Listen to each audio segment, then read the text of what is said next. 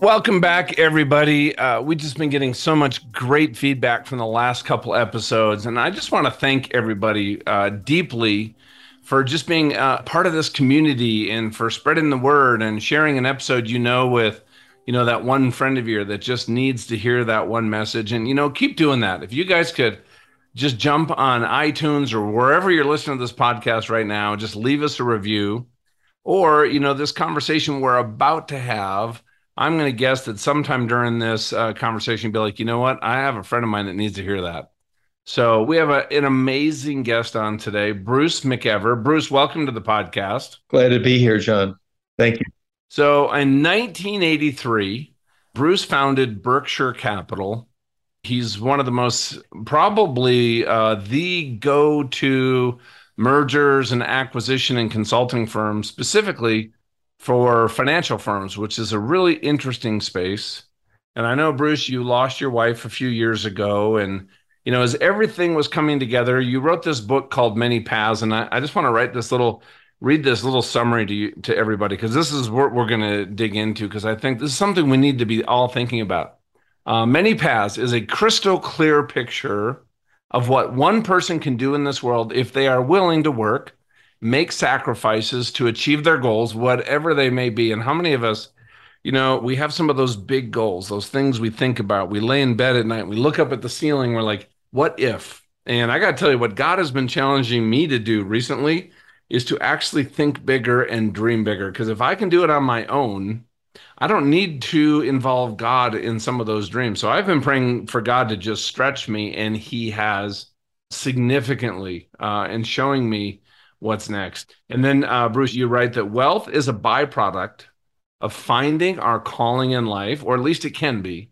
And for you, the scorecard is about more than money and accumulating wealth. It's about truth, the joy of finding one's place in the world, that place where all of our gifts and talents are on full display. And you know what? That's a place that I call, in my book when I wrote it, of convergence.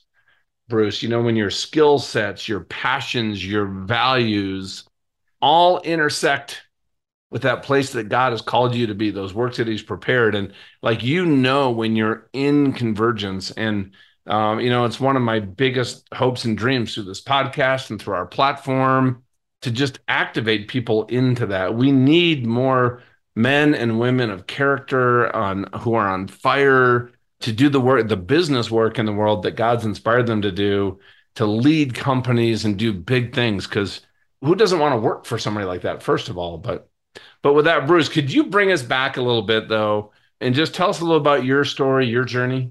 Well, sure, John. Thank you so much. It reminds me, one of my late wife's favorite songs was the Shaker song, the simple song that says, we want to come down right, is the whole thing, to live simply and come down right, to live in accordance with the world. The Taoists believe that the world is in order. It works. It's just we have to get in sync with it.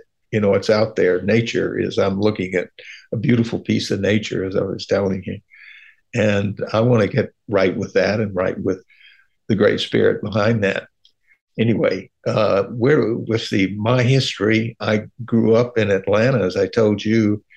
My father was a Navy pilot and trained pilots at Delta. So I grew up on the other side of the tracks. I went to Georgia Tech. I wanted to be an astronaut. I didn't make that, but I did make it out of Georgia Tech. It was my goal to be an astronaut too, Bruce. It was, and everybody kind of knows my story. I just applied to go to test pilot school, and I got hit with a line drive in the eye and had some nerve damage. That's why I had to get out of the Navy. Or maybe God. You and I would have both been flying in the the next mission to the moon. But it's so exciting what's going on. Yes. Have you ever been down for a space shot? No, I never had, but I did take my son. He and I flew down to Houston and toured NASA. We're in the control room where Apollo 13 happened, and right. Oh my gosh, got to tour inside the space shuttle, and I was like a kid in a candy store.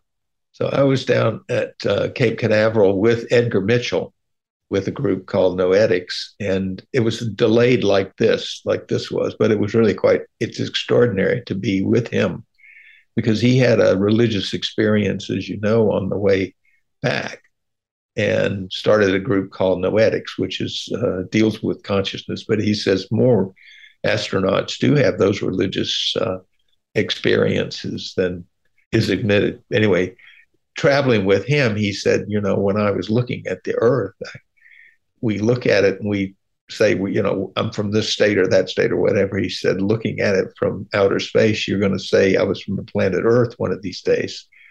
That our division is really such an artificial thing. Anyway, but that was Edgar Mitchell's viewpoint. I could just imagine that you look at all the acrimony today, right? I have personally chosen to turn off I have the news. I read the Wall Street Journal, I read Financial Times, and I have a website that kind of summarizes headlines. But the negativity, the acrimony, but you look at it from space, it's a good, like, what's God's view? He looks at all of this and, I tell people all the time, when people get stressed out, I'm like, you know what? Did it ever occur to you that nothing occurs to God? Everything that's happening right now, he's like, guys, trust me. I have a plan. right. It all works out. And you know what? That is something I have to focus on every day, Bruce. Running a company, hiring people, making decisions in this environment, being a father, being a husband. I mean, our lives are complex and they're all woven together. And, we just have to do the best we can each day. And God is, I believe, right there helping us in the middle of that to be able to do that. Well, I think I had a viewpoint. You have to get sort of on the top of the mountain and look down. I worked for the chairman of McEver, Donald Marin. And for 2 years, could have any consultant or whatever. I could see what was going on in the financial. It was the time of the end of interstate banking and the end of Glass-Steagall. And you could see this consolidation about to happen. And I was trying to figure out for how I could help people through that consolidation. And I had a breakfast with a very astute guy, Maurice Shapiro, who had done the merger of the Chase and Manhattan Bank. And for that, he had the top floor of the Chase and Manhattan Bank building. And we were having breakfast. He advised me, he said, you don't want to be, there's a big war that's coming. There's a big battle. And he said, you don't want to be on either side with either side of the Indians at that battle. What you want to be doing is supplying the bows and arrows for that confrontation. He said, be an advisor.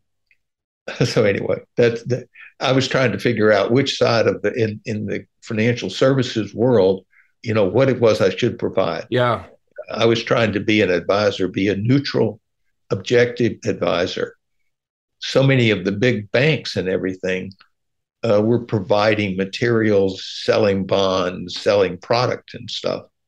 I wanted to just sell advice or provide advice. And so that's when I started Berkshire. And we decided to focus initially on securities firms, but the Glass-Steagall legislation didn't go down that soon. So we really started working on asset managers.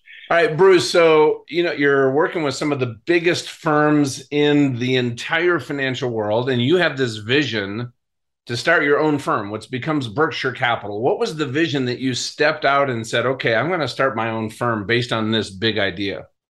Well, I had some really good advice. I had this burning desire to be an entrepreneur. And I was trying to figure out how to do that among the Wall Street giants. And I figured, being neutral would probably be my biggest advantage. That is sort of like in mathematics, being zero, being in the middle, being the thing that people could come to and objectively get advice. I had a very famous guy named Maurice Shapiro who did he was a bank advisor. He was an MIT mining engineer and started buying bank stocks and did the merger between the Manhattan and Chase. And because of that, they gave him the second floor of the Chase Manhattan Bank building. It's where his offices were. So we had breakfast one morning and he was telling me, he said, there's a big battle coming when they pull out interstate banking and Glass-Steagall.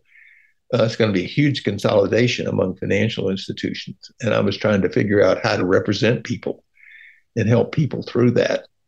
And he said, you don't want to be on either side of that battle. You don't want to be on the opposing forces. What you want to do is provide the bows and arrows to the opposing forces.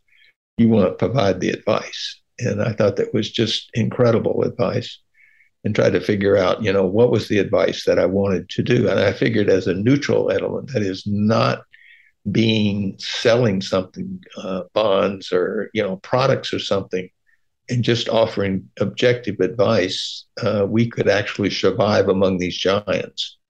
And so that's what we did. We set out to advise companies during the mergers, and also advise the big ones on, who they ought to select to, fill out their portfolios and fight this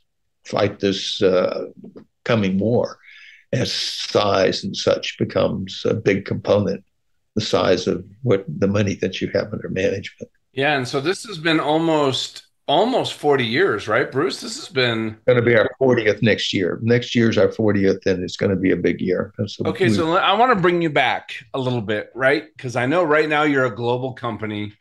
You're doing some of the biggest work. I mean, you guys are known. You got, a dozen partners, but bring us back 20, 30 years, right? Because like I shared with you, I'm making a transition and I'm now president of a registered investment advisor. We are growing.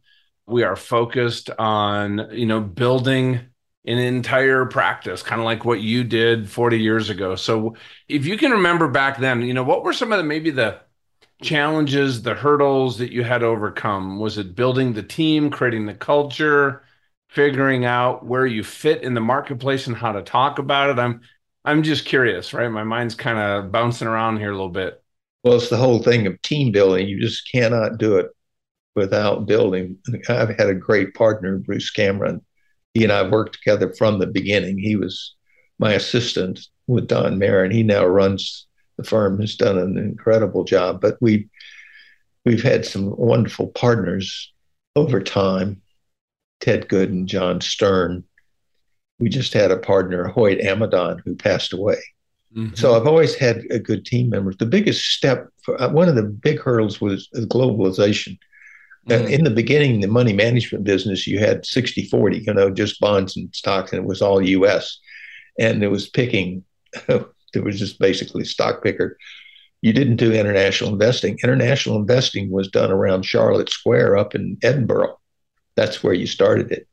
And I had actually been an analyst. I'd lucked into being an analyst at Investors Overseas Service, IOS, one summer in Geneva, and I could see they were trying to do international investing. This is before the scandal. And you could see how it worked. You could see that these people in Scotland had the right idea to invest internationally, that it was really a ubiquitous market. And so I was trying to convince them to sell part of their firms to U.S. firms. And of course, they wouldn't hear of it. And eventually the U.S. firms learned international investing themselves and went around them. Yeah. But that whole thing was really to be international. And so we were trying, the hardest thing was as a small firm to start a London office. We had advisors, but we couldn't get anybody to go, a full-time person to go over there. And then one of our Glenna Webster, one of our early partners, lady partners, married a guy over there. And she came in to quit one day. And I said, "You can't quit. You're going to open the office in London." She goes, "What?" Yeah, you don't have to quit. We'll pay for you to move. You don't have to quit. We'll pay for the whole thing. You can and so we took it a step at a time. And the other thing was we had to get out to Asia. But the clients were all global and were having to invest globally, and we had to be globally. Luckily for us as a small firm, of course, the money market, it's in Tokyo, it's in Shanghai, it's in the larger cities that this takes place. But anyway, so one of the real challenges was being global. You have to do that. And as a small firm, that's hard to do. We've got some good international partners. Well, so many questions I'd love to ask you. Here's one that I'm sure is front of mind for a lot of people listening right now is our company, Alpha Principle, was founded because our founder was looking ahead 3 years ago and said, we are seeing an economic hurricane. Interest rates are going to be rising. We're going to have inflation. Geopolitically, things are changing. He's looking at the stock market. And you've been through something like this, right? Are we going to be in stagflation? Jimmy Carter called what we're in right now a malaise. I think that's probably pretty appropriate. But that said, right, business owners are looking ahead. They're trying to make decisions right now about how to navigate their company, how to make decisions, how to hire as we go through kind of a probably an economic season that many people haven't been through, I think, through something like this that might be just, extended periods of just underperformance. But what are your thoughts on that? First of all, on what are you thinking about the economy? And then second, let's kind of talk about as a business owner right now, what are some things you need to be thinking about as you make decisions? How's that sound, Bruce? I think the crucial decision is the people Mm, and who you get to be your team, just the character of the people. I think good people will always sort of figure it out. It is amazing when I get my partners together and they get in a room and try to work on a problem, they inevitably figure it out. I believe in the intelligence of man at all levels. I mean, when I was in the military, I had people at all levels, and just letting them do their job. If they know what it's expected of them, what they've got to do, and you let them do it and figure it out, it is amazing. I think you come with a suite of, it's like an opera, putting together an opera is what you're doing, running a business. And you're letting these various people with various talents sing at the right time. It's trying to figure out how they sing is what you've got to do. Being married to an opera singer once. oh Uh, yeah. Well, let me summarize. I think you are so spot they're on. prima donnas. They're prima Yeah, donnas. the prima That's donnas, right? the thing. Yeah, the divas. The divas, right? So a friend of mine, Walt Rakowich, CEO of a huge company that was almost devastated in the 2008 crash, public company, he credits their surviving and getting through 100%, Bruce, to the team. And he had to go to that team and say, guys, guess what? I'm the CEO, but I don't know what to do next. We are all absolutely going to have to figure it out. We're going to have to trust each other. We're going to make decisions that are going to be wrong. And nobody here can say, I told you so. We have to say, if we make a decision, we need to circle back and go, okay, what did we do well in making that decision? What did we learn so that as a group, we can make the next decision a little bit better. And folks, if we do that as a team, we're going to get through that. And that was his focus every single day through 2008, 9, and 10. And they emerged well. And I think, that level of leadership, I think that humility, that faith in your team, just truly trusting them is something that's like you just talked about, is a lesson for all of us to be thinking about right now in this period of time. We have to know who that team is. I mean, you Yeah. do have to understand your team and who's playing and how to direct their talent. You just can't let it run wild. But understanding that and letting people do his thing. I mean, this inflation or whatever's going on is because you put too much money in the system. I mean, duh. And I think we've been debasing the currency for a long time. I'm a hard money man. Yeah. I think we've totally debased, and hopefully, we can pull that in. I don't know. We won't let nature take its course. That is, that when the storm comes, some trees go down. It used to be the case. I went through the crash. I was a technology analyst in Mm. 73 and 74. I was there in the 80s and 2000 and whatever. These things occur. So, and they clean the system, is what happens. But you got to sort of get out of the way. I don't know what's going on now, whether this is, final leg down or what. I doubt it, just because I think there's too much money in the system. But again, I think you have to trust your people and understand them to get you through this. Yeah, and you said it has to be, kind of like that right team.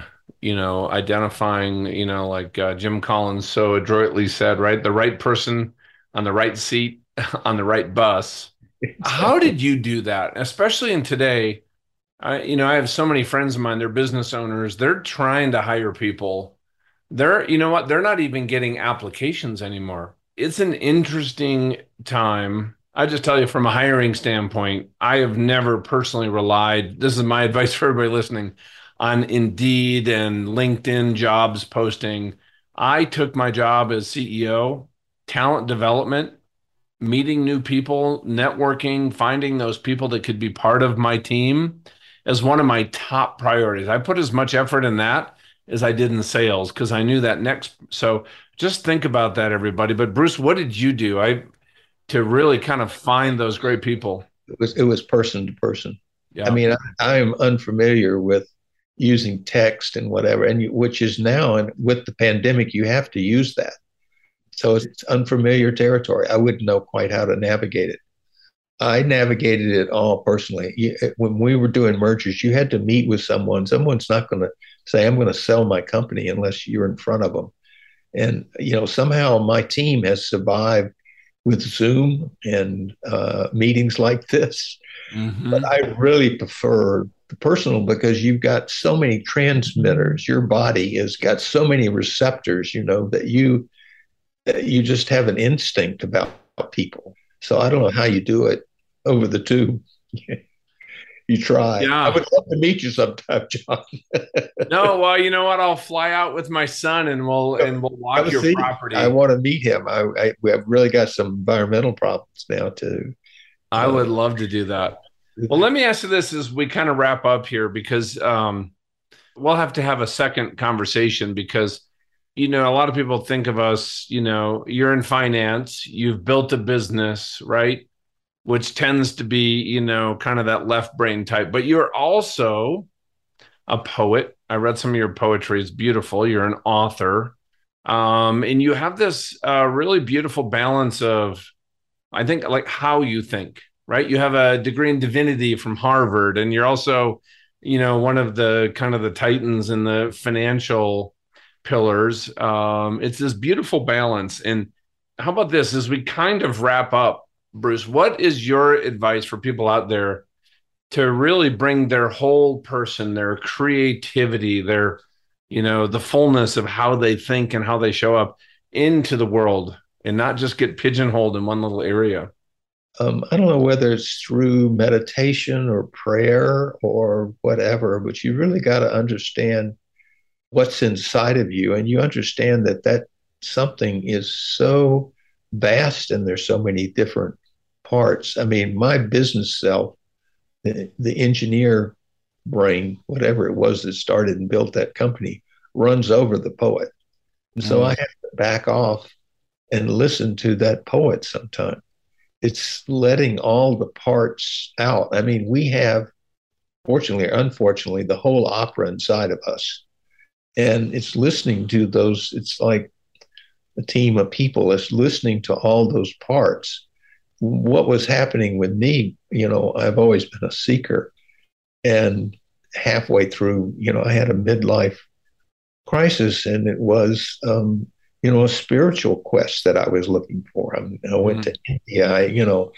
I was trying to find myself. I was trying to, that poet was trying to come out and write. And when it did, it was like I discovered myself. And I was just so overjoyed that yeah, this is it. I was trying to say something. We all have this expressive, creative self, and you got to let that out. So in my case, it was writing. I so admire people that can compose music and paint and, mm, or musicians. I mean, I lived with a musician. I lived with a very creative person for 30 years. And I mean, she was creating all that. She would come up with the damnedest ideas. It was just amazing. But she was always, you couldn't keep her off stage. So I sort of watched creativity. And I think she was the one who eventually sort of recognized the poet and pulled that out. Anyway, it's there. You just have to let it out. You've got to give it space. So I don't know, journaling. I mean, one thing that helped me a lot was sort of midway in life, I began keeping journals, and that's how actually I wrote many paths. Is I had the material, I had the background out of those journals. Wow, that's awesome. I was able to write my first book out of journaling, writing short posts, my podcast interviews, Yeah, things, right? And I think you just express that creativity, and all of a sudden you have like almost like this body of work, and you're like, oh wow, that you know what? There's something here, and then all of a sudden it gets pretty exciting. right. Yeah, what do I do with it? Yeah. If you So how do people find the book? How do people connect with you, Bruce? brucemcever.com, I think there's a website, but the Yep. book is with CNR Press Okay. on Amazon. And if you don't have, well, I should have their Zoom link here. Well, I'll get all the links in the show notes for everybody That'd be for the great. book on Amazon and Books a Million and Barnes and Noble and your website. And Bruce, thank you for being here. I really look forward to our next conversation, my friend. Yeah, thank you so much, John. You have been through hell, and I really admire what you've been able to accomplish. So, anyway, keep up your good work. Well, And thank you. if I would just advise, see if people can get a copy of the book and just start reading. I think it'll grab you, is what happens. Yeah. Well, I've read some of your poems and they're fantastic. So, all right, man, keep up the great work. Same to you. God bless you.